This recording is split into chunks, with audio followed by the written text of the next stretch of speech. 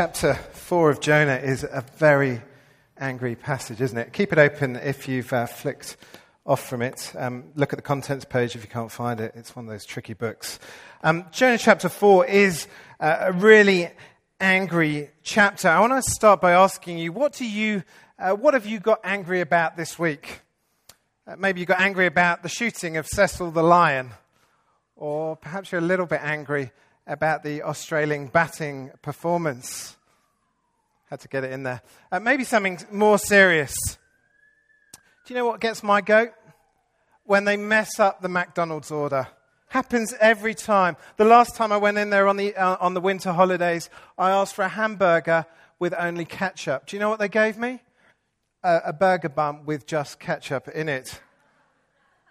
You see, what we get angry about reveals our hearts. It reveals what we love and what we cherish.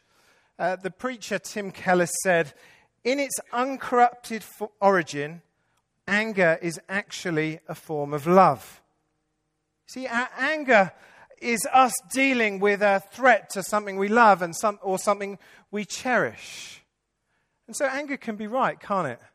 It's right to get angry about the BMW driver who speeds down the road where your kids play. It's right to be angry about the terrorist attack on the front pages of the newspaper. But more often than not, we get angry for the wrong reasons. We get angry for the wrong reasons because we love the wrong things. And that's what we get in Jonah chapter 4. You see, God has relented from sending disaster on Nineveh. And then Jonah gets pretty angry, doesn't he? Look at verse 9. He says, I'm angry enough to die. And it makes him look like a bit of a jerk, doesn't it? I think that's how Jonah's presented throughout the book. Chapter by chapter, the jerk level increases. If you've not been with us for the past 3 weeks, you would have seen that Jonah has been given the task of warning Nineveh, God's enemies, that God's impending judgment is coming upon the city because of their evil ways. What does Jonah do in chapter 1? He runs from God by boat. In chapter 2, after God rescues Jonah from drowning by a fish, he prays one of the most self-centered prayers in the Bible. There's no thank you, there's no sorry. And then in chapter 3, as Jonah gets to Nineveh, he bleats out this minimalist message of warning to Nineveh. And it's really quite pathetic. In chapter 1, he says, I worship the God of the heavens and the earth. But you wouldn't know it. In chapter 4, after God relents of destroying Nineveh, Jonah turns the jerk volume up to 11. And the passage this morning is structured around these 3 questions that we get from God. They're there in verse 4, verse 9, and verse 11. And each question acts like the surgeon's knife, if you will, exposing Jonah's heart, but also pointing us to the heart of God, to God's mercy and compassion. And so in doing so, invites us to embrace this mercy and compassion with every day of our lives. I've got 3 simple points this morning from the text. The first point is that we see Jonah's anger. That's verses 1 to 4. And we'll pick up the action at chapter 4, verse 1. But Jonah was greatly displeased and became furious. See the repetition? He's fuming, isn't he? He could get a job in Gordon Ramsay's kitchen. He's got steam coming out of his ears. He's really quite riled. The reason's there in verse 2. He says, I knew that you were a merciful and compassionate God, slow to become angry, rich in faithful love, and one who relents from sending disaster. Check it out. What he's saying is, right from the beginning, right from chapter 1, the moment that he got the call up, he knew that God wouldn't destroy Nineveh. He knew God that well. It's extraordinary, isn't it, that he would say something like this. It's extraordinary because at the end of chapter 3, the credits should be rolling, the music should be playing, and we should be spilling our popcorn all over the movie, celebrating that Nineveh has changed her ways and repented. But that's not Jonah. Have a look at him. He's throwing a tanty, isn't he? You can imagine him walking around with the bottom lip blubbing away, the stomp, stomp, stomp, a 6-year-old going on 13. And you've got to ask, what's going on? What's going on? We heard last week from James that Nineveh was a brutal city. They skinned their prisoners alive, they stabbed, they beheaded, they impaled people, they cut off hands, feet, and tongues, and gouged out eyes. They made ISIS look like pussycats. And the narrative does set us up to give Jonah a hard time. But we've got to remember that Jonah could have had friends who were tortured by Nineveh. Some years after this, Assyria, Nineveh's country, they would invade Jonah's country, Israel, the northern kingdom, and destroy their capital, Samaria. And so what Jonah does is he draws this ring in the sand, and he decides just how far God's mercy and God's compassion extends. Of course, he does what we all do, doesn't he? He puts himself in the ring, and he puts the Ninevites out. And then he gets fuming because God has got other plans. Friends, on the cross of Jesus, God has put an even bigger offer of mercy and compassion on the table for us, for our city, and for our world. I don't think many of us would get angry about Sydney becoming Christians if all the people who are running the city to serve this morning would suddenly become Christians. I don't think that would bother us at all. We'd be posting the headlines all over our Facebook groups going, hey, look what God's doing. However, this is what would get us angry, isn't it? Imagine you're in the queue for heaven. Now, the people you expect to be there are there in the queue. Bono's there, Mother Teresa's there. But then standing next to Bono is an ISIS commander. And talking to Mother Teresa is a heroin dealer. That would be pretty bad, wouldn't it? Be pretty hideous. But what would make it worse is that when you look around you, you notice the people who aren't there. You notice that your friends aren't there, that your family aren't there, that the nice little woman who you buy your coffee from in the morning isn't there. That would get us pretty Jonah, wouldn't it? It would get us pretty angry, get us pretty riled up.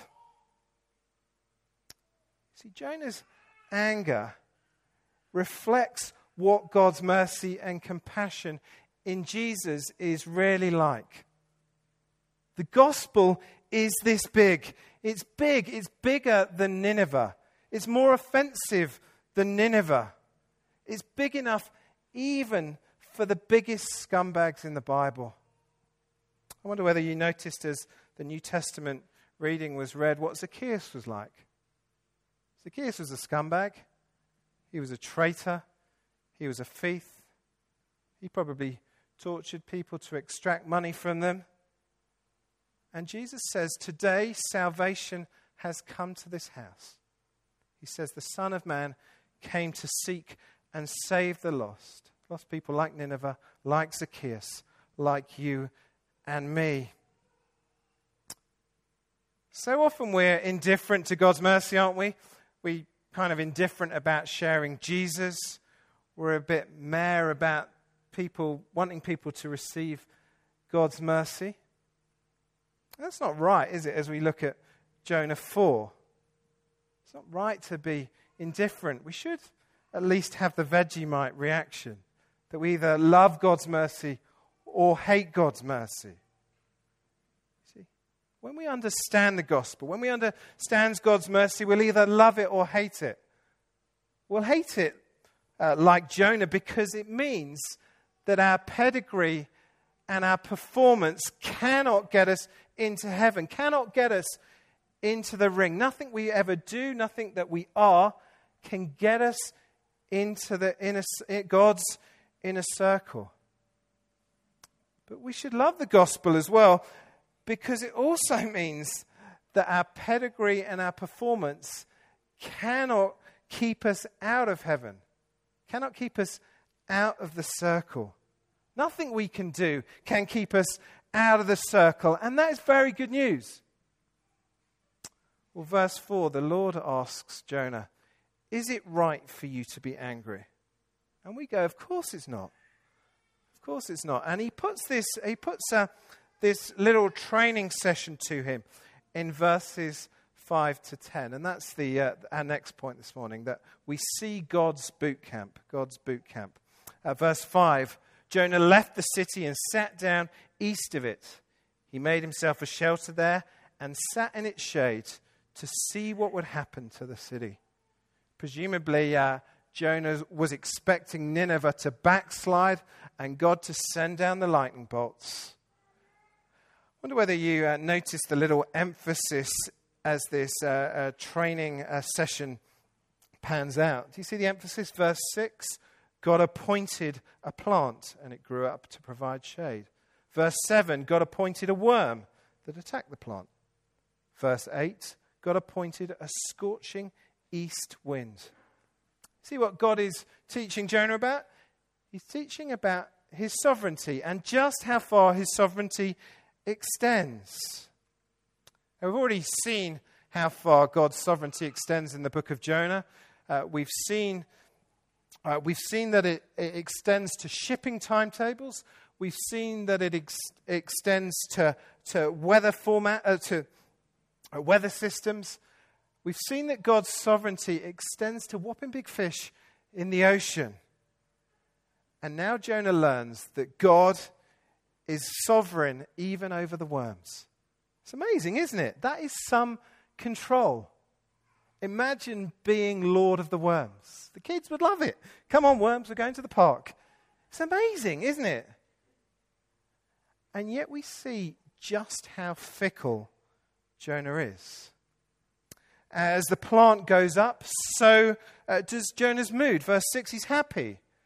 And as the plant comes down, as the worm gets into it, his temper goes up. Verse 7.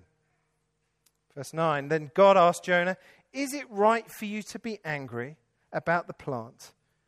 "Yes," he replied, "it is right. I'm angry enough even to die." It's pretty angry, isn't it? Pretty angry, volatile reaction. Imagine what it'd be like if they had caffeine in his day. You see, Jonah's anger reveals Jonah's heart. Jonah has a Jonah-centered view of God's sovereignty. You see, his a view of God's sovereignty is anchored to his own comfort, to his own experience and happiness. When he's comfortable, God is king. When Jonah hits hard times, God's not king, he wants out, he wants to die. And so in the midst of him sitting in this grandstand on the east of the city, watching God's salvation plan for Nineveh unfold, Jonah's source of joy, only source of joy, is this plant.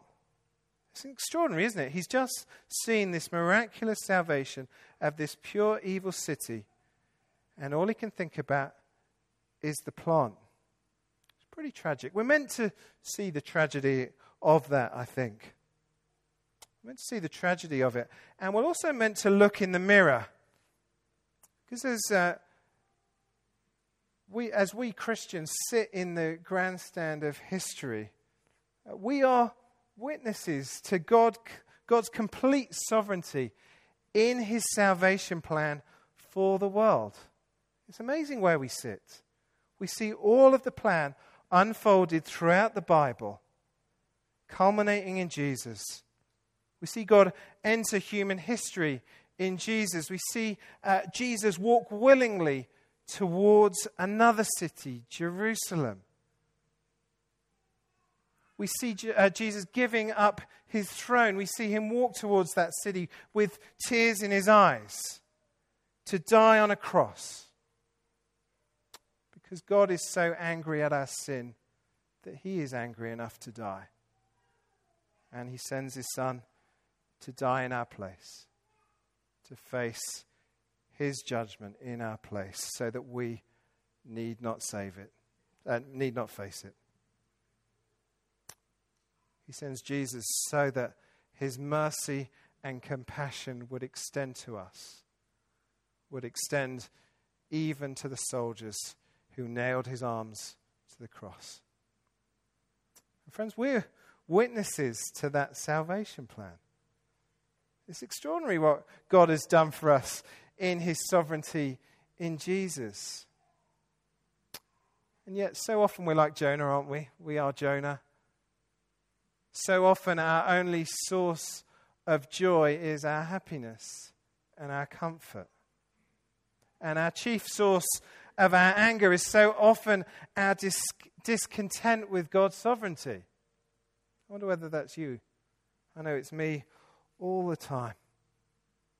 We're happy when in the good times to say, oh, I'm very blessed, to post on Facebook, feeling #blessed. We do that all the time, don't we? But in the hard times, we're furious. We shake our fists at God and say, where are you? Where are you? Have you abandoned me? Well, if we know Jesus and we've seen the cross and we've seen God's sovereign plan, we know that he has not abandoned us. He's dealt with the end game. He's won us our place in heaven. And we just have to embrace his compassion and mercy. See, friends, we have a greater source of joy in Jesus. We have a source of joy of being partners with God in his salvation plan for the world. And if we spend more time embracing and thinking about God's mercy and God's compassion and less time getting angry about our lack of comfort or our lack of happiness, then I think we'd be different people and this city would be a different place.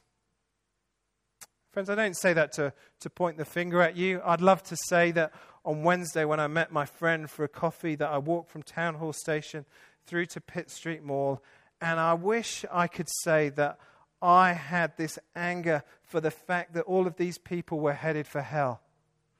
But I can't. I wish I could say that I had as much energy for telling these people the gospel as I did looking at the clothes shops on the way to the coffee. But I can't say that. I can't say that.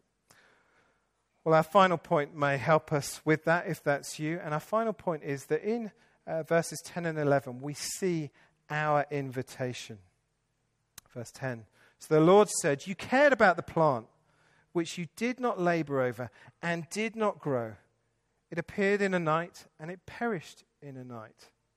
Should I not care about the great city of Nineveh, which has more than 120,000 people who cannot distinguish between their right and their left, as well as many animals? It's a bit of a weird way to end a book of the Bible, isn't it? If you flick the page and we're looking for the next paragraph, don't worry, I've done that and I went to Bible college. You kind of feel like it shouldn't end there, that there should be another paragraph after the end of chapter 4 that talks about Jonah high-fiving God and then both living happily ever after. But it doesn't end there. It leaves us hanging, and it leaves us to write the ending with our own lives. It invites us in to paint a picture of what life should be like in the service of God. See, in God's little closing speech, we get a picture of God's heart, and we get a picture of God's kingdom. See, when God looks at Nineveh, he doesn't see scum like Jonah does. He sees a great city. He doesn't see horrid people. He sees 120 souls who he needs to save. He sees 120 people who are morally bankrupt, who do not know their left from their right. And he will not leave them alone. See, Jonah doesn't see things that way, does he? He just sees the scum. One author writes in explaining what's going on here between Jonah and God, he says, waging in Jonah's heart is a battle between the kingdom of God and the kingdom of self. That's true, isn't it? It's a battle that wages in every single one of us here, I'm sure. It's a battle that wages in our hearts. It's a battle that we know all too well. But it's a foolish battle to fight. See, the kingdom of self will only get you as far as the grave. It will only put you in a box in the ground. The kingdom of God and the compassion and mercy of God is an eternal promise, an eternal hope. And with membership of that kingdom comes great, great hope. Great, great hope for ourselves and great, great hope for the people that God has put in our lives. As we wrap up, you might be here this morning and you're thinking, I'm more like Jonah than I'd like to be. I see more of Jonah in myself than I wish.